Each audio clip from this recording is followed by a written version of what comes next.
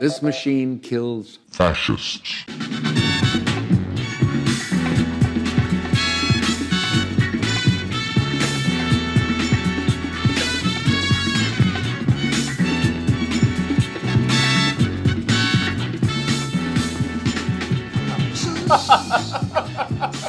You're a fantastic podcaster. Reality is the greatest show of all. Jesus Christ. Oh, hi, everyone. Huddle up. Oh, hi, I'm Mike. I'm Christian. This is Hot Little Takes. Welcome back, reporting from hell. The bowels of hell. The loins of hell. Slow news day today. Mike and I were going over The latest. what we might be looking at here down the pipeline following the death of Supreme Court Justice Ruth Bader Ginsburg. Yep, let's pour one out for Ruth. Pouring out for Ruth. Yeah, you know. Biblical name, Ruth. Indeed. Also in the news today, Shia LaBeouf makes a splash as Spicoli in an online Zoom reading of Fast Times at Ridgemont High. Oh. Okay. You didn't see anything about this? I'm not- Heard about this? I'm not a huge Shia LaBeouf guy. I know you're not. Explain why. Well, I think I've told you before. I am, just for the Okay, record. and we've talked about how you don't like Joseph Gordon-Levitt. Right. And I think part of it is that we are, this is the most honest reason, I think, Okay. is that we are actors and we are similar types to those guys. And so it's kind of like, I think, a tinge of jealousy. So I'll say that up front, so I don't get called out later or anything. Okay. But I also don't go in for a lot of the shenanigans that guy gets himself involved in. He's a lot.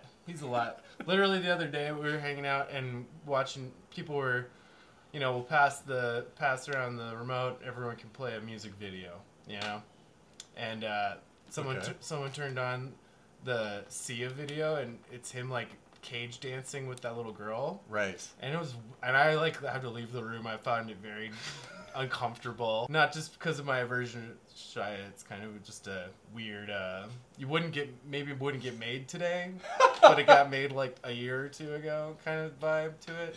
Right. It was pretty funny what I saw of him on the little clips. I think he's entertaining. He just seems like a hard hang, Sure. He seems like a tough hang. Sure. I think the way people treat politicians where they're like, I could have a beer with him. I do that with actors, Yeah. Where I'm like, that guy's like, I love him. He seems talented, but he doesn't. If I were a scene partner, would he be like a good? Would he be a good scene partner to work with? Would he be a pain in the ass? That's hard to say. And so that's something. I don't know. I did tell you the story about how Shia called out Alec Baldwin for not being off book. When they did Orphans, that's right. Yeah, and Alec Baldwin is like, I'm Glenn fucking Ross, kid. Like, I'll learn my fucking lines. I'll learn them. Yeah. How many times have you heard an old guy tell you in rehearsal he's gonna learn him and he doesn't do it? And like multiple times he was like, learn your lines, old man. And it's like, dude, you are like the same kind of guy that he is. Are you kidding me? That's funny. I really appreciated the things of him that I saw in this Fast Times video, because it's like Brad Pitt, John Legend, Jennifer Aniston, and they're all like sitting in their nice apartments with beautiful hair. And Shia's in like a shack. Shia was like hotboxing his car. Love it. And he just looked like a psycho. And Yeah. he was so committed in it. I think Sean Penn is like smoking a cigarette and like laughing at everything that he's doing. It's a good vibe. Oh, Sean Penn was there? Yeah. And not reading Spicoli? Yeah. What the fuck? That's like, I don't that know. makes me more upset than anything. He seemed like he was having a good time. Well, sure, but like, everyone wants to see him read it. Well, You know? It's like, go watch the movie if you I mean, wanna I think see it. Shia's whole career is a little bit of an interesting kind of art piece. And I think, Yeah. but He picks he interesting stuff.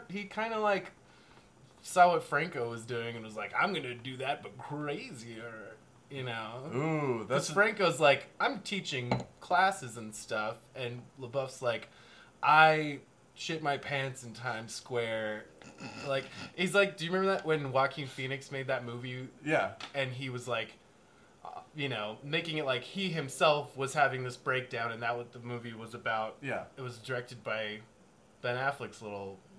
I forgot the Casey Affleck little made it. pervy brother, little molesty boy brother. Molesty boy.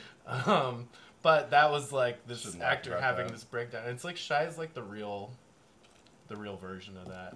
You know. I like him. Why don't you like Joseph Gordon-Levitt? I just don't find his acting very engaging. You know. So what else is in the news? Jim Carrey's gonna play Joe Biden, huh? Yep. On SNL. Do you think? I don't even know where to start with that. I don't even know where to start with that. Because when we talked about this last year, celebrities being in the political cast for the opening sketch in SNL makes me nuts. Yeah, SNL's pretty bad. We've talked about that a few times. We've never been huge on SNL. And how bad it's gotten. And from one of the things I can understand about SNL is like, it's really hard to get your sketch on the air in the first place. It's really hard to get your character on the air, and it creates this kind of like, people who've worked there have said it's not a really like good family, let's work together environment. It's a little more like, fuck those guys, we're getting our sketch on the air. Like they get a little more cliquey and stuff. Right. And so I only imagine that having like these A-listers popping in to play random, the talking heads of Washington, you know. And like Beck Bennett already had been playing Biden, right? He was playing Putin. He plays Putin. Didn't he do Biden too? I don't know, man. I can't remember. I mean, Jim Carrey's Biden is gonna be like what, Joe Camel or something? It's gonna be like, that's a good remember take. Mac Tonight?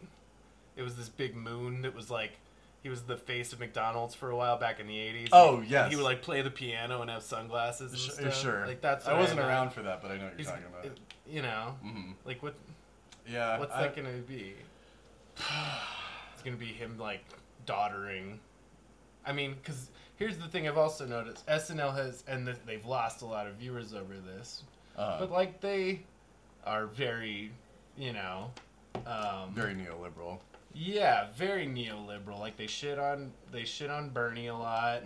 They, Yep. Yeah, they were definitely big they were pro Warren. They were super pro Hillary. You know, they were ready for that. Yeah. They were so ready for that, and that's why that sketch with Chappelle, right after the 2016 election, where they're watching it and the black guys aren't surprised that he won. Like, is the joke. Right. You know? Right. Yeah. I think we're recording this on a Friday. I think that the Carrie Biden premieres tomorrow, so you can catch our reactions to that next week. Cool. Can't wait to react to SNL more.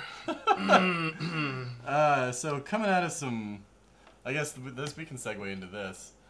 Up until now, SNL's been the only content out there where Trump is an actual character, where a lot of these people are actual characters. And we just got the trailer. I think it's been out for a couple weeks, but we just saw it for this new, what is it, a Showtime show? Yeah, is it a miniseries? I think it's just a miniseries called The Comey Rule, which will star In Bruges star Brendan Gleeson as Donald Trump. Yeah. Let's just start with that. He looks like, okay, he looks fucking crazy. You pointed out that he is doing the Baldwin impression. He's kind of doing Baldwin's impression, yeah. But that's kind of the impression everybody does, I think. And it's not great. But it's also not totally bad. Like, no. Trump talks like a fucking idiot. Everyone just goes... Everyone just goes really low, and it's like, he doesn't talk that way. That's kind of what he does. I think that's what it's in the Brando zone. I think, almost. But one of the things in this show, it looks like there's kind of the mask that he drops behind the scenes, and that's when he's a little more like, look, don't fuck with me, okay? Yeah. And he's like getting a little like gangster. Yeah. And I'm sure Trump is like that. I think he thinks he's like the Don, Sure. I mean, I guess so. This is based on James Comey's book, I'm assuming, which I think is His diary. his diary. The diaries of James Comey. The Comey diaries. That would be so funny. So I think that he was the person who initially was like, he runs it like it's the mob or something like that. Right. Because the trailer He looks good for the part. He's huge. He definitely seems to be nailing some of the physicality. There's like one great kind of profile shot of him that looks very Alfred Hitchcock. He's got his one just giant kind of extra neck chin thing that he's rocking. And the really crazy. Didn't you think the trailer looked really weird? It's like lit really stark and like noir, dramatic almost. So my first reaction when I started watching this was when I remember when the movie W came out. Right. And that was while George Bush was still in office. Uh-huh. And so it was kind of like, wow, we've got Josh Brolin playing George Bush and all that, so it was like Richard Dreyfuss. It was a thing. It wasn't as big of a drop as it expected to be, because there's now been several things. Vice is much more damning than W was. Vice was really good. Yeah. And there's going to be more things like that down the pipeline. We're going to see plenty of Trump impressions for the rest of our lives, just like Richard Nixon is still... People still play Nixon. Yeah, exactly. So, this does have a pretty interesting cast. I mean, Jeff Daniels is a pretty balls-to-the-wall actor. I like that guy. Oh, I love Jeff Daniels. Jennifer We should point out this is on Showtime. So the odds of us watching all this are pretty slim. We're probably, none of us are going to see it for a couple of years anyway. Because what did I say? What am I going to pay for Showtime and watch the 17th season of Shameless? Turns out that's still on. It'll be on Netflix soon anyway. Who else is in this? Holly Hunter. Love her. I do too. Stephen Pasquale, like him. Our guy Scoot McNairy. Scoot McNairy? Shooter McGavin? No. Scoot McNairy, he was the dad of the missing children in season 3 of True Detective. Oh, yes. He's a character. He pops up in a lot of stuff, actually. Well, with a name like Scoot McNairy, you're a hell of a character actor already. Jonathan Banks is in this. Brian Darcy James. Amy Seimetz, who directed an incredible movie called Sun Don't Rise that's on Hulu right now. What's that about? It's about Caitlin Sheil and this guy, Tucker Adley. I kind of don't want to spoil... Tucker Adley, you told me about this. Yeah, it's a fucking great movie, and I don't want to spoil kind of the, what you learn, but it's like I think Criterion has it explained as a sun-drenched Florida noir. It's awesome. And what's it called again? Sun Don't Rise. Sun Don't Rise. I'm going to check that out. You've told me about that a couple times. It's fucking great. That name is great. Also, big year for Kingsley Ben-Adir, who was the boyfriend or ex-boyfriend in High Fidelity. He'll be playing former President Barack Obama in this show. Nice. So we'll see about that. It's going to be interesting. Finally, I think for our little warm-up here, we want to talk about some little teaser trailers that finally got their full due this week. This bangin'-looking Walton Goggins project called John Bronco. Yeah, and I've been I follow Walton Goggins on Instagram.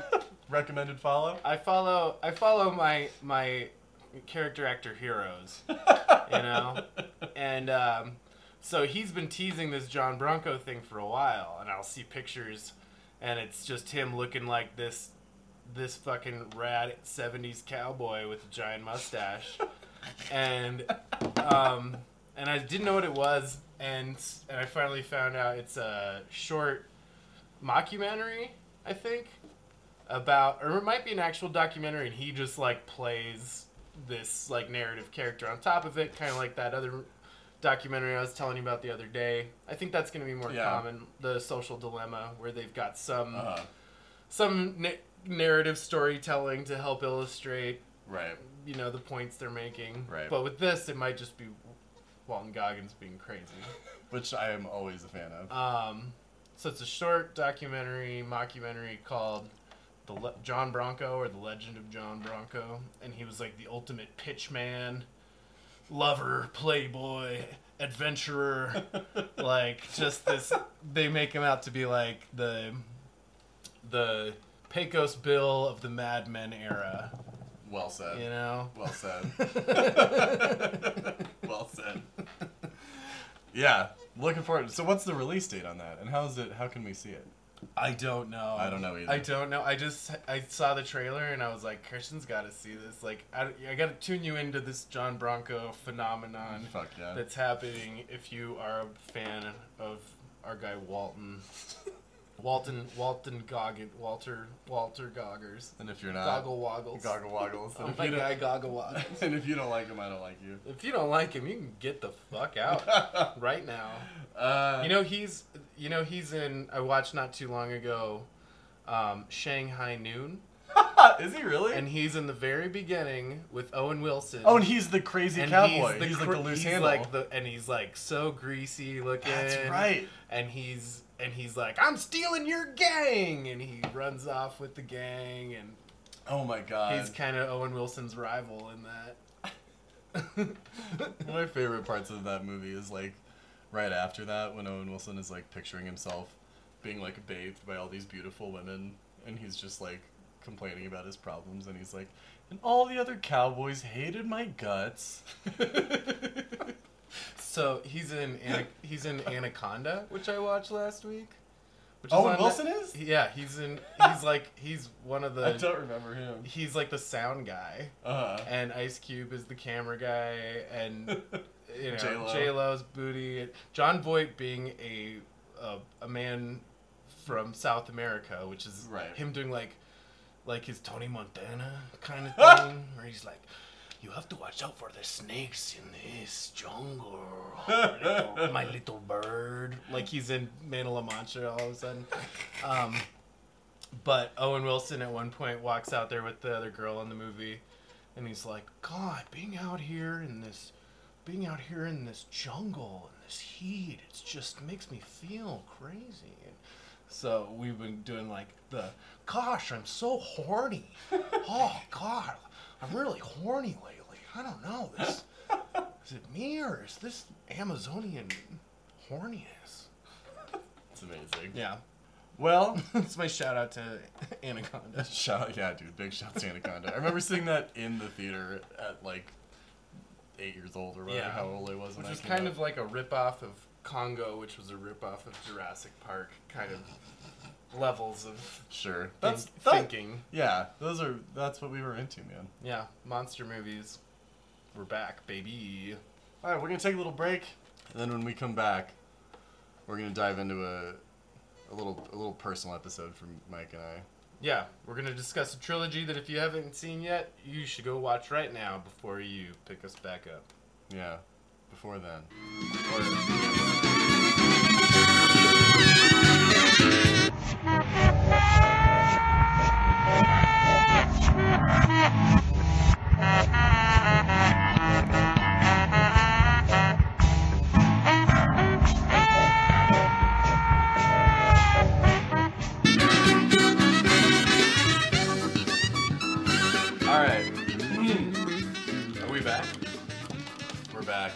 We're back, baby. Mike, how do you feel about the word pussy? I love it. That was the quote that stood out to you. Just thought it was gonna be my first question on the way in. So, for everyone at home, Mike and I are finally gonna talk some classic cinema flims, and we thought there was no better way to start than with the towering achievement that is Richard Linklater's Before trilogy. Yes. This is 1994's Before Sunrise, 95. They were 9 years apart. Yeah. I know that. 95, 2004, 2013, Before Sunrise, Before Sunset, and Before Midnight, starring Ethan Hawke, the heavenly Julie Delpy. The otherworldly Julie Delpy? Delpy? Delpy. I always say Delphi in my brain. Isn't there an F in there? Or an H? No. Is there an F in there? No. None. Oh, Julie Delpy. So, we picked this, I think, for a lot of reasons. We're both pretty hardcore Linklater boys, you could say. Yeah, I'd say he's my favorite director. Also, one especially when I was watching before Sunset, before the second one, I really was just like, this is a movie made by people like us, for people like us. Yeah. You know, it has all of the... I think sometimes it actually kind of does struggle with sentiment versus sentimentality. Sometimes they can be, like, a little too oozy, but... That's kind of the dilemma of, especially this last one, they hit it on the nose of, like, you know, this romantic love that the first movie portrays is much more complicated, you know, in reality. So I don't know if how much setup we want to give. Yeah, I don't really know. I mean, I'm assuming that if you haven't seen these movies, this conversation's not going to be very interesting to you. Yeah, so. You should watch these movies. The first one I saw as tell me more about your like relationship to them. I saw the first one as a teenager. Okay. And when I was becoming a big fan of Linklater and tracking his stuff down, because I don't remember which movie set it off for me. Maybe it was... I had seen Dazed and Confused already, but like I think Slacker or maybe Waking Life especially really got me into him as a writer and just as like kind of this philosopher filmmaker. So I had tracked down Before Sunrise, and it's like, especially for a young romantic guy, like just like the perfect movie of like. So when I went to Europe when I was a teenager with my family, and one of my memories from that trip is sitting on a train and watching two girls about my age talking to each other in French and just being like dazzled. The most magical thing you've ever seen. Yeah, two pretty girls speaking French. Right. So it's like such a romanticized her character. Right. You know. I think especially these movies are kind of a love letter from like an American to Europe a little bit. Absolutely, and I was gonna say I have kind of a because I don't think I saw this. I think I saw the Sunrise and Sunset simultaneously when I was like a sophomore in college. Maybe I was like 20, and my senior year of high school I got to go on like the senior trip with my girlfriend to Spain. Oh. And so we were all over Madrid and Costa del Sol. And super Sevilla. romantic. Yeah, we were like out on a boat in Costa del Sol and... I just watch girls talking on the train like a weirdo. But, I mean, like you said, having just like a trace memory of something like that and being an overly romantic young man, the way that Ethan Hawke's character is, especially in that first one, which I want to talk about more... You can, like, immediately almost smell the movie. Right. Do you know what I mean? Right. Like, you can kind of smell that water and... Yeah, the whole vibe a huge part of these movies is the setting. So the first one's in Vienna. Incredible. American guy meets French girl. They get off on the train together. They've agreed to spend the night walking around, getting to know each other. They fall head over fucking heels with the most natural connection anyone can dream of having with someone that they've just met. Yeah. It is like true love, soulmate energy. Yeah. And the question of the first movie is like, will they have sex and will they stay in contact? Will they see each other again in 6 months? Yes, which is spoiled when you know there's a trilogy, but like sure. They had no intention of doing that the first time around. No. You know? And we can talk more about the development of all these, I think, later. But just the romance of them walking through that city, you know, a guy sells them a poem for a cigarette or whatever. Yeah. They meet a gypsy reads their poems. Like, they talk about life and death. Because Linklater, and who's the woman who wrote the first... She only wrote the first two with him. Chris Kazan or something like that. Yeah, Kim Kazan. They're, like, very smart. They're, like, deep. The conversation is existential. It's very heady, yeah. But it's soulful. It's not just, like, being pretentious smartasses. They're really grappling with being alive. They're both looking for something and wondering what what their own journey has to do with another person. What can actually be fulfilled through another person. And if that's real or not. The rapport is so natural. Yeah. And so, like, some of the best, on-screen chemistry of any actors ever. Absolutely. You know? Absolutely. And they even, like, appear suited to you. Mm-hmm. You know what I mean? Sure. Like, you really... It's rare that you can, like, kind of fully support a romance to this degree, I think. Yeah, you get behind them. Mm-hmm. And, which is, what makes all of these movies so compelling is you're really rooting for them. And we should say that part of all three of the scripts, and it wasn't until the second and the third one, Julie Delpy and Ethan Hawke, like, had their hands all over in the development and the writing of it. I told you the story that I heard Ethan Hawke tell about his kind of process of being cast in the movie and, not realizing he had to audition and then auditioning and getting it and having held his tongue up to this certain point where he's like, okay, we need to talk about some of these lines. We need to change the way some of this sounds. Rolls off the tongue. Yeah, and even just like the things that they talk about. I think that he said that at some point in there was like a 7-page monologue that he gives about Baudelaire or something like that he's like, this has got to go, man. Yeah, and that's very Linklaterian. Absolutely. Like, he's got his voice all over Jesse's character. Right, but him and Kim Krazan, she came into that there was a female voice actually on the page. She's not in. She didn't work on the third one. I noticed. No. She wasn't a writer, and I don't know why, and I'm curious, but it didn't. I think at that point, Ethan Hawke and Julie Delpy, like, they have such ownership of these characters, right? That it was. And we should say that the characters are featured in Waking Life as well. Yeah, they're in a little sequence in Waking Life. Well, shit. I mean, that's just kind of touching the. So that's kind of the setup for the first movie. Is just this romantic, interaction that might just be like two atoms flying across the universe kind of energy. And it's super romantic. And then you're left wondering what will happen. It leaves it on this note. They say, we're going to meet back here in 6 months. And you go, oh. Yeah. And they don't exchange information like fucking idiots. This movie would never happen in this age. It's you'd be friends with each other on every social media immediately. Like, this would never happen.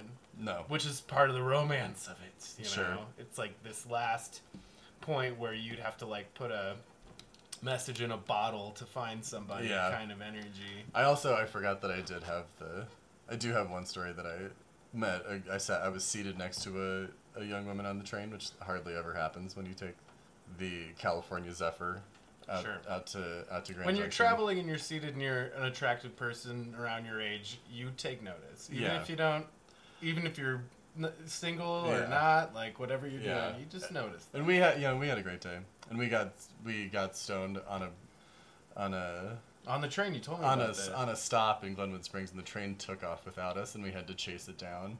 Yeah. And they stopped for us, and they pushed our tags that are your tickets above your seat. And I had never noticed this, but when they bend them on the back, it says "Keep in sight," and we were both like in train trouble. Oh sure, someone could have put a bomb on your bag, man. And we didn't. It's like being at the airport. Yeah, and we didn't know each other's names until we were like leaving to like go to the terminal, and she was like, "I wasn't gonna ask, but what is your name?" See, that kind of stuff is great. And we exchanged numbers and never spoke. Sure. Well, I think what the first movie does is really make it like these two are so guided by fate here. Yeah, they really have like such chemistry that it's like really sad to watch them have to kiss and say goodbye that morning when she gets on the train.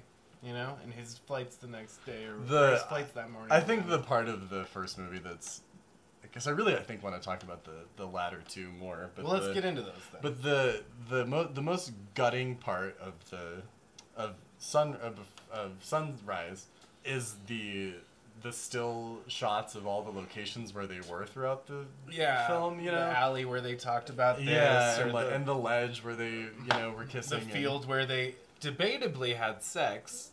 But you learn in the second one had sex. Yeah. those like just rip your heart out. The energy that they like, that place gave them and that they left there, is the most digestible kind of romantic I can think of. Well, and there's a sense of Linklater's got a very good like Zen presence about things, and it makes you want to be like, God damn it, like don't float so much, like be more aware of, walking through a cemetery, or it's kind of stop and smelling the roses kind of mentality. Yeah, the cinematography of the whole first movie, and the cinematography does, I think, really change as time went on. I mean, artists changed and technology changes, but it is a very zen, like tranquil austerity that they all have. I mean, they're mostly just, it's quiet. They're mostly just like tracking twos, like all of them, but they somehow have this elegance. That's the calmest of the three movies, for sure. So the second one, Wait, can I say one last thing about the first movie? Sure. I did find, and this is part of what I kind of love about the way that the trajectory of the whole thing goes, I find Ethan Hawke's character in the first movie pretty insufferable. In retrospect, I think at the time it probably played a lot different. And it's kind of like aspects of the kind of Gen X male slacker thing that don't age well. I had a similar sentiment when I watched Reality Bites with his character too. Me as well. I had a hard time watching that. But it's also like I've been that guy too.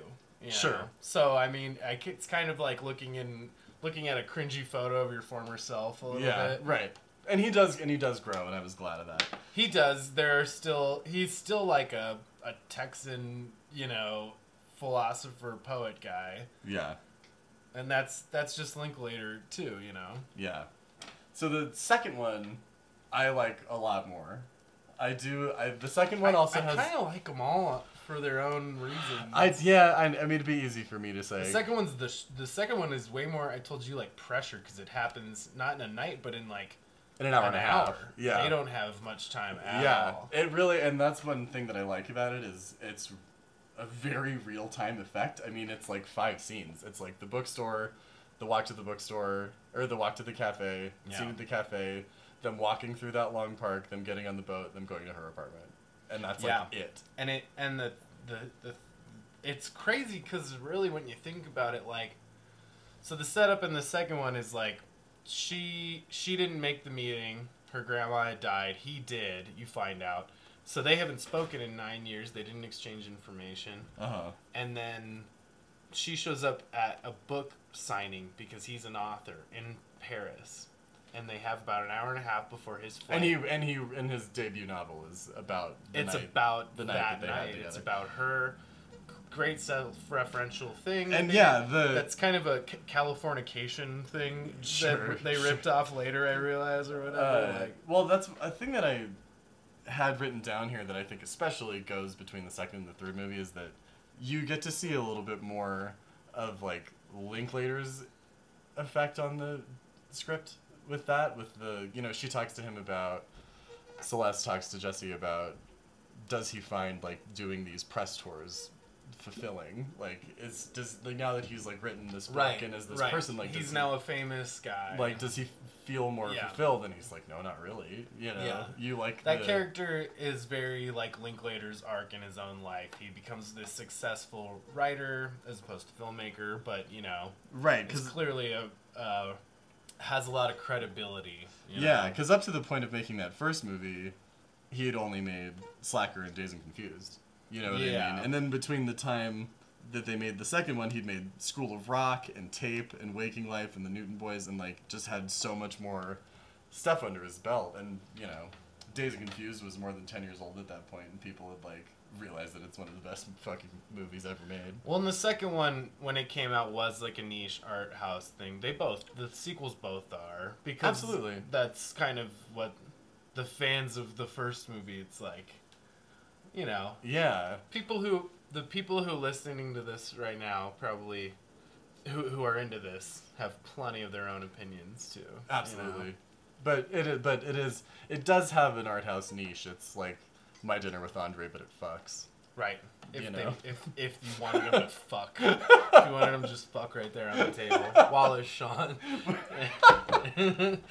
Which I'm sure some people do. Wallace Shawn being like, doing his best Nina Simone, like, come here, baby. So the second one is the tension is much higher, I think, and then but it ends on a much more kind of conclusive note, and that's a big difference. Right. 9 years is a long time. Yeah, but they clearly are like, you were and are the love of my life. Mm-hmm. Like, I've never had a connection with anyone like I had with you 9 years ago on that one night, and that's intense. And because they're both. He's married. He's got a kid. She's got a boyfriend, and they're professing their love within an hour of seeing each other. Right. Like they've been able to like successfully move on with their romantic lives since they met. Until they see each other again, and they're Yeah. like, she's like, your book fucked me up, and he's like, clearly I'm not over this either. Like, I wrote a Right. fucking book about it. It's very curious. You know, it's like such a. There's something of like, what are the odds? Like, what are the fate and determinism, and you know, the quantum mechanics of all of this stuff that just happens to make them. Absolutely. And so they think that's why at the end of the second one, it's like they're making the choice. At least it's they're going to now be together. Yeah. You know, which Yeah. is. I don't know if they plan on making a third one when they made the second one. Yeah, I don't know. And I don't know that they plan on making a fourth one, but they might. They might. I think you could leave it. I think they can keep doing it every decade. They might decide why the hell not. Well, yeah, I'll fucking. We'll all go on vacation. Yeah. Every 10 years. Yeah, no shit. And make a fucking movie. Right. So, because they're in beautiful locations. The Right. second one's in Paris. The first one's in Vienna. And the second one, goddamn. And I mean, it has a similar kind of visual quality, I think, to the first one. Well, it's it's a lot just- of them it's walking so down these it's so cobble simple. streets. It's you so know. simple and it's such a great kind of device that's happening inside of the scene where they get on the boat, right? And she's like, "These are stupid. These are for tourists. These are It's for tourists." embarrassing. But the most like gorgeous shot of the entire film is her walking out onto the observation deck, pointing it, and it's like she's seeing something again for the first time. You know, and it's so it's so simple and fucking beautiful. I don't know. I mean, for something that is so like dense and complicated, and it's In the very discussions they have. yeah, and the you know the concept of the plot, the image of it is simple and crystal clear. You know, which like for you as the viewer, you were like, oh my god, get naked right there, you two. Like It's all about just like this beautiful conversation between these beautiful people in these beautiful places. You know, that's gonna work a lot of the time. it's gonna work, and it does. It really does. It was funny. I was thinking about how weird it was to watch that Charlie Kaufman movie comparatively, because that's a movie about like these long conversations that are very thoughtful and in depth, but like they're not connecting at all. And Right. in these movies, they really are connecting and listening and vibing with each other on all these levels up until the third one, which is where things get The disconnect. which is like a great Right. you know, they were like, where do we go with this now? All right. We have Before we move on to the third one, okay, can I throw out a couple of my? choice quotes or something. It's like choice quotes and my only small complaints. Sure, you got notes. I don't. I'm just riffing here, baby. In their like first interaction in the beginning of Sunset, they're talking about as they're leaving the bookstore, which is Shakespeare and Company in Paris, which is like probably the most famous bookstore in the world. It's like Powell's Yeah, it's for Europe. right. And he's like, on the way out, he's like, "Oh, you know it?" And which is one, like, of course she knows it. And two, she's like, "It's my favorite bookstore in Paris." And I'm like, "Really? But you live here? Wouldn't it be like full of tourists and like be a pain in the ass?" She's like, "I sit and drink tea there." And you're like, "What the fuck? Wouldn't it be like obnoxious to be there all the time?" That's just. I'm sure Julie Delpy I trust- justified that in her brain, Sure, I trust. where she was like, "This is my favorite bookstore because I'm always hoping that you'll be here." That's okay. Or All some right. shit like that. Yeah, that's pretty good. I actually really buy that. Because you're my tourist. You're my little tourist American hunk of man. Some of the other ones in here deal with because she talks about living in New York. Sure. And this is another time where we're like, yeah, they had lived in New York at the same time. Yeah. And he saw her on the his way to his wedding. Yeah. Oh, that's brutal. He goes, Brutal. I thought I saw you on 13th. And she goes, I lived on 11th. And you're like, ah! And you yell at the TV.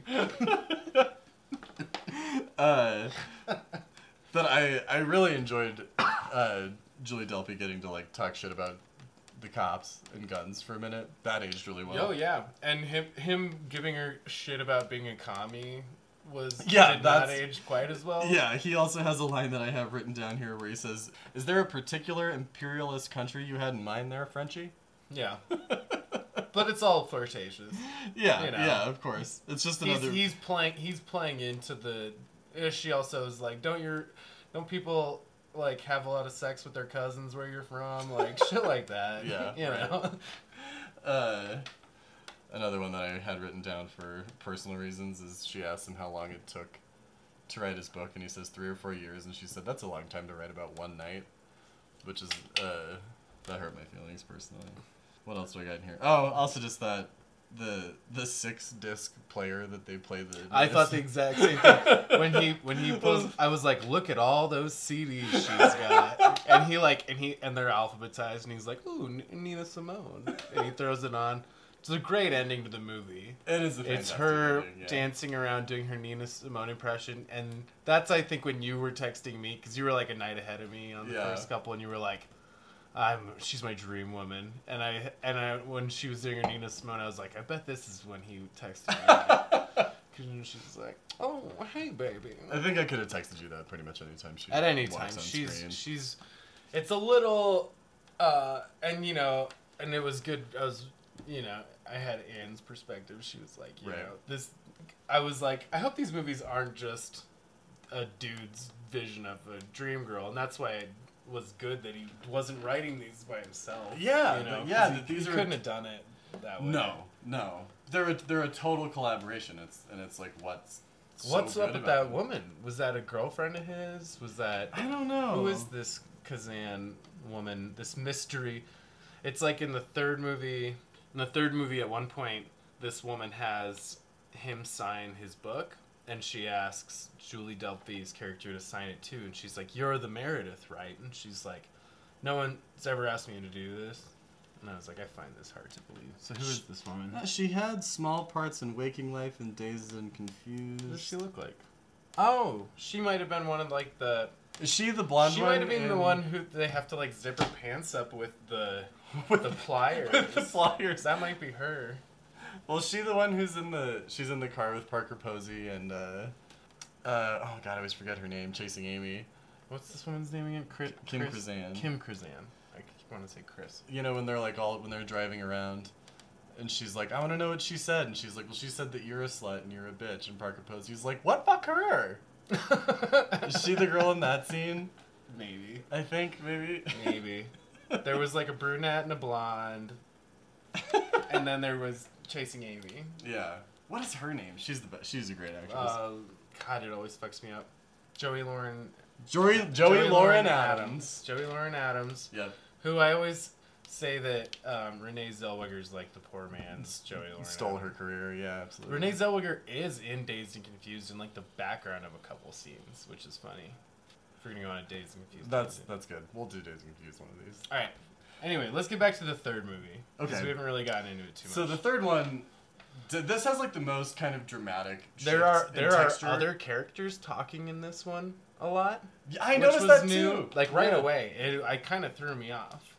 Yeah, the scene with his son in the beginning is. And then they're followed by like a 20-minute scene with them and these other couples and a widow and a man whose wife is doing her own thing and a conversation about relationships and stuff. Yeah, this one is much more, somehow more meditative even than the first two are. Yeah, so they're a little more ponderous and wandering, and this one is much more like.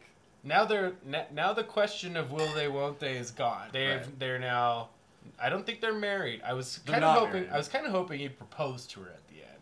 I kind of thought that was going to be the move that they were Sure. going to pull out. I'm glad that's not. I'm glad. I'm really glad they didn't. The way it Yeah. ended was great. But they've got twin daughters. His son lives in the U.S. They live in Europe. In Chicago. In Chicago. Every time she says it is so good.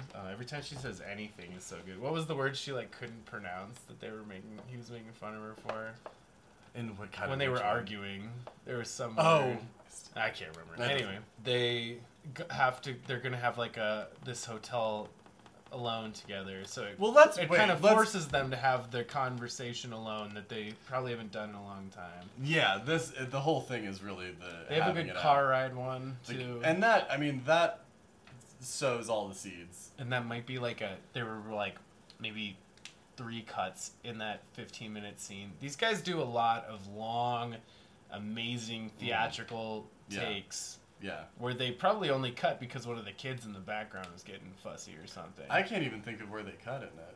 There were moments where I did notice It just they cut a changes little the bit. close-ups. Yeah, and it was probably just to switch out the little girls or something, Sure. or one of them was picking her nose or I don't know, being distracted, pulling some focus or Really good stuff out of the twins. Sure. Good stuff out of They them. look like they would be their kids. Yeah. Yeah, incredible casting. Same with his son's really good. Like the first scene with this kid. Right. Cuz the kid is trying to tell him to be cool. He's like, "Dad, it's going to be fine." And he's like, "I'm going to miss you." Yeah, right. I love what a measured 12-year-old he is. He feels bad not being around in his son's life except for these summer vacations and shit like that. Right. That's what prompts the drama of the whole thing for them. I did want to go back just a little bit and talk about the way that the texture of the image changes so much more dramatically in this movie than the first 2 movies, because the first 2 movies have a very almost kind of a hazy, they're in cities, grainy paleness to them, and this one is much more clear and defined, and it gives you the impression of looking through 20 years of a photo album or something like that, because these 2 characters and actors themselves are the exact same age as my mother. You know what I mean? So any pictures that I've seen of my mom from the 90s up through when I was a teenager in the first part of this century, that's exactly the way the images look through. Sure. The photo albums at my grandmother's Sure. house, you know what I mean? So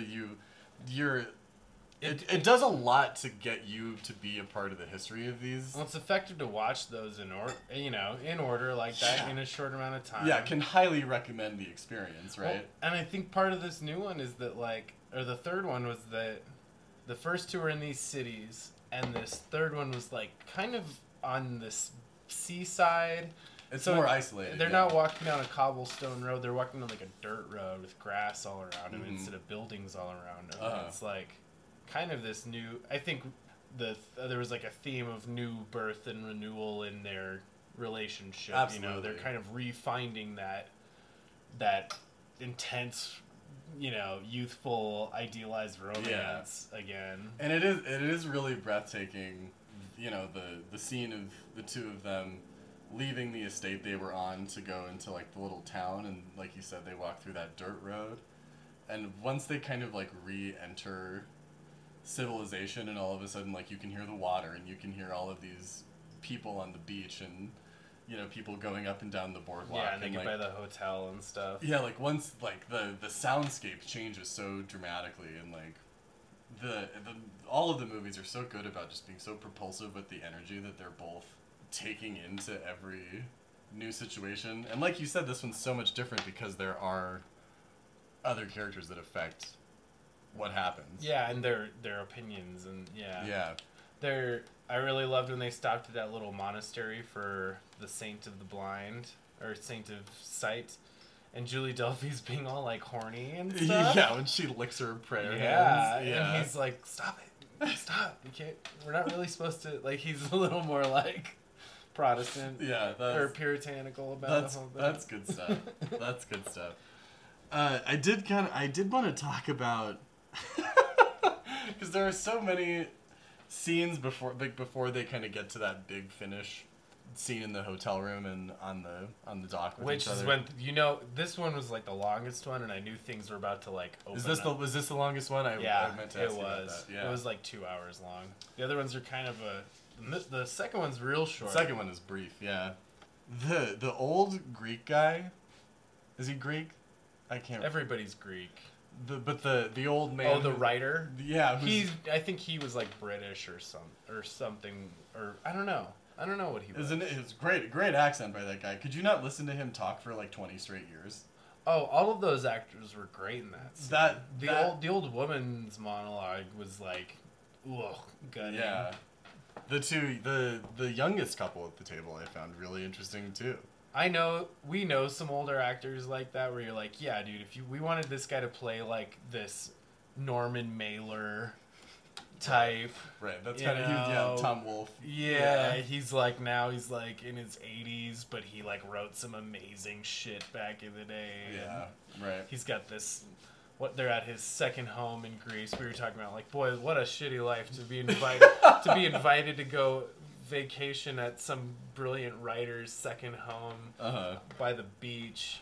Alright, what else we got? Well, shit really kicks off in the second one when they get back to the hotel and they're like about to fuck, and then it just goes. It just falls. It's to like pieces. I've talked to you before about how I like the fight. A well-written fight. Yeah. And it is one of the best. That's why I texted you and I said this movie should be called Marriage Story. Marriage Story would be a great title for this. That the argument that they have in Marriage Story, nothing compared to this. Right. Like Garbage Town. Yeah. First of all, it's way shorter in Marriage Story. Yeah. This fight goes on. It starts with them about to have sex. Little miscommunication. Phone call. Little miscommunication. Little things. Builds up. It just... Yeah. It happens over the course of a half an hour. She leaves the room 3 different times. It's so good. At the end, after she finally leaves for the last time, he looks over, untouched tea, untouched wine glass, full of wine. Yeah. Bed that was slightly ruffled when they were starting to have sex. Yeah. Like, there are moments where she covers her breasts and he puts his pants back on, and you're like, shit is hitting. Yeah. These are like theatrical beats and notes. Yeah. Like, it's like watching a really good... It's like a song or a dance. You're seeing it was such a good fight. Yeah. Such a good fight. And there is one thing, the Marriage Story thing is really funny, but the thing that I wrote down was Scenes from a Marriage, because the way that they lit the room that the bed was in is like the same way that Johan and Marianne's bedroom is lit. Are there two little bedside lamps or something? Like the kind of iconic image of Scenes from a Marriage looks pretty much exactly like that, and obviously that's like on his mind. There were great scenes where he's lying on the bed arguing, and she's sitting on the couch, and there's a whole door in between them. You know. Sure. Yeah, when they're in separate rooms, I have that written down. Yeah, they're in opposite rooms. That fight was like a masterpiece. And I knew it was about to happen when they were like about to fuck and stuff. I was like, oh no, they're not about to fuck. They're about to have a huge fight. You can tell. You can already tell it was about. Yeah, if you have any clue, but you're like, and we've never seen this. This is like, we've never seen these two be like, I fucking hate you. I don't love you anymore. I don't love you. Like, I'm sick of your shit. I'm sick of putting up with your shit. Yeah. Because they are fighting now to find their independence and balance that out with their relationship, which is like the great dilemma. Right, which is exactly like what the thesis of the beginning of the first movie is that they're their own people. What does life mean when another person is part of it? You know, who are you with another person? Yeah. And he had suggested maybe moving to Chicago, and it got in her head, but it went back and forth, and it just becomes such a good fight. I can't emphasize enough like how it's kind of satisfying after watching them just be like, I love you, I love you, I love you for 2 movies in a row. Right. A little bit. Not to be like, because I think the big thesis of the third one is what happens when you actually have to do real life around your romantic fantasy, you know. Yeah. They talk about how they're not actually married. And Yeah. they let the girls think that they are because it's a fantasy, and they like to think daddy and mommy, princess and the king or whatever, you know, whatever that shit. That's a good detail where every movie that the two kids watch and the happy ending comes, they associate it to marriage. Right. Like how early that thing starts. That's like it's such a wonderful way for this thing to come back to where it was. I mean, the movie starts with Jesse as a little boy talking about seeing the ghost of his grandmother. You know, and that's what got her to be this vulnerability that he showed, and then they get divorced at the end of the third movie, which is totally unexpected. They clearly walk out of each other's lives forever. I'm so fucking glad that that's not how these end. That would be horrific. Oh, at this point. God, yeah. Yeah, that'd be terrible. I don't really know how what the struggle can be with like a fourth one. You know? I don't either. So it would be due in 2022. It might be more about their relationships to their kids and less about them. But it can't be. It has to be about It can't be about anything but the two of them. Yeah. I don't know, man. I mean, I would watch it, obviously. Oh, yeah. All right, what else? What did I write down in these notes? I did love the ending of the third one. Oh, me too. And we didn't even talk about the sunset. Oh, the sunset. Well, what do you want to say? I mean, what the fuck can you say? That scene is gorgeous. They capture a great sunset with both of them. Yeah, you actually watch a sun slip away, which seems simple, but is like... While Julie Delpy is commenting on whether or not... She keeps going... Still there. It's great. And good. And like by the time it's slipping away, like you're crying out, it's still there. Well, and I said to you, I was like, something like that is so effective just because you know the effort they had to go through. Like they had to get it right. You know, you can't fucking get a second take of that. You got to come back tomorrow if you want to do that. Right. You know, and it's not even going to be in the same place the next day. Yeah. Yeah. You've already done a whole scene, you know, or whatever. I don't know. Maybe not. I think they might have cut to that, but it was still super effective. And like the light leaves their faces. You know, the image of the natural beauty of the sun going down over the mountains is extraordinary, but like the light on the two of them vanishing is like. And that's where you enter the second half of the movie, which is like the fight. Right, but it's just another example of like that cinematography and design just being so perfect and simple. You know, they like there's no, I mean, outside of these like 12-minute, you know, tracking twos that they get of them talking or whatever, there's no like huge flex in the imagery anyway. No. You know, like they let everything speak for itself. It's fucking these. I'm curious who like the cinematographers were on all of those. If it was the same, if they were bringing back the same crew, that kind of thing, you know. That's the kind of stuff that if we got paid to do this, we could look up. But well, I mean, if we'd had this conversation earlier, you know, I might have looked it up. Oh, I think Lee Daniel, I think, did do the cinematography. He's like done the cinematography for all of his movies. Oh, for Linklater? See? Yeah, he did all these. Yeah, he did all these movies. Yeah. And Linklater's movies aren't like cinematically super flashy. Oh, he didn't do Before Midnight.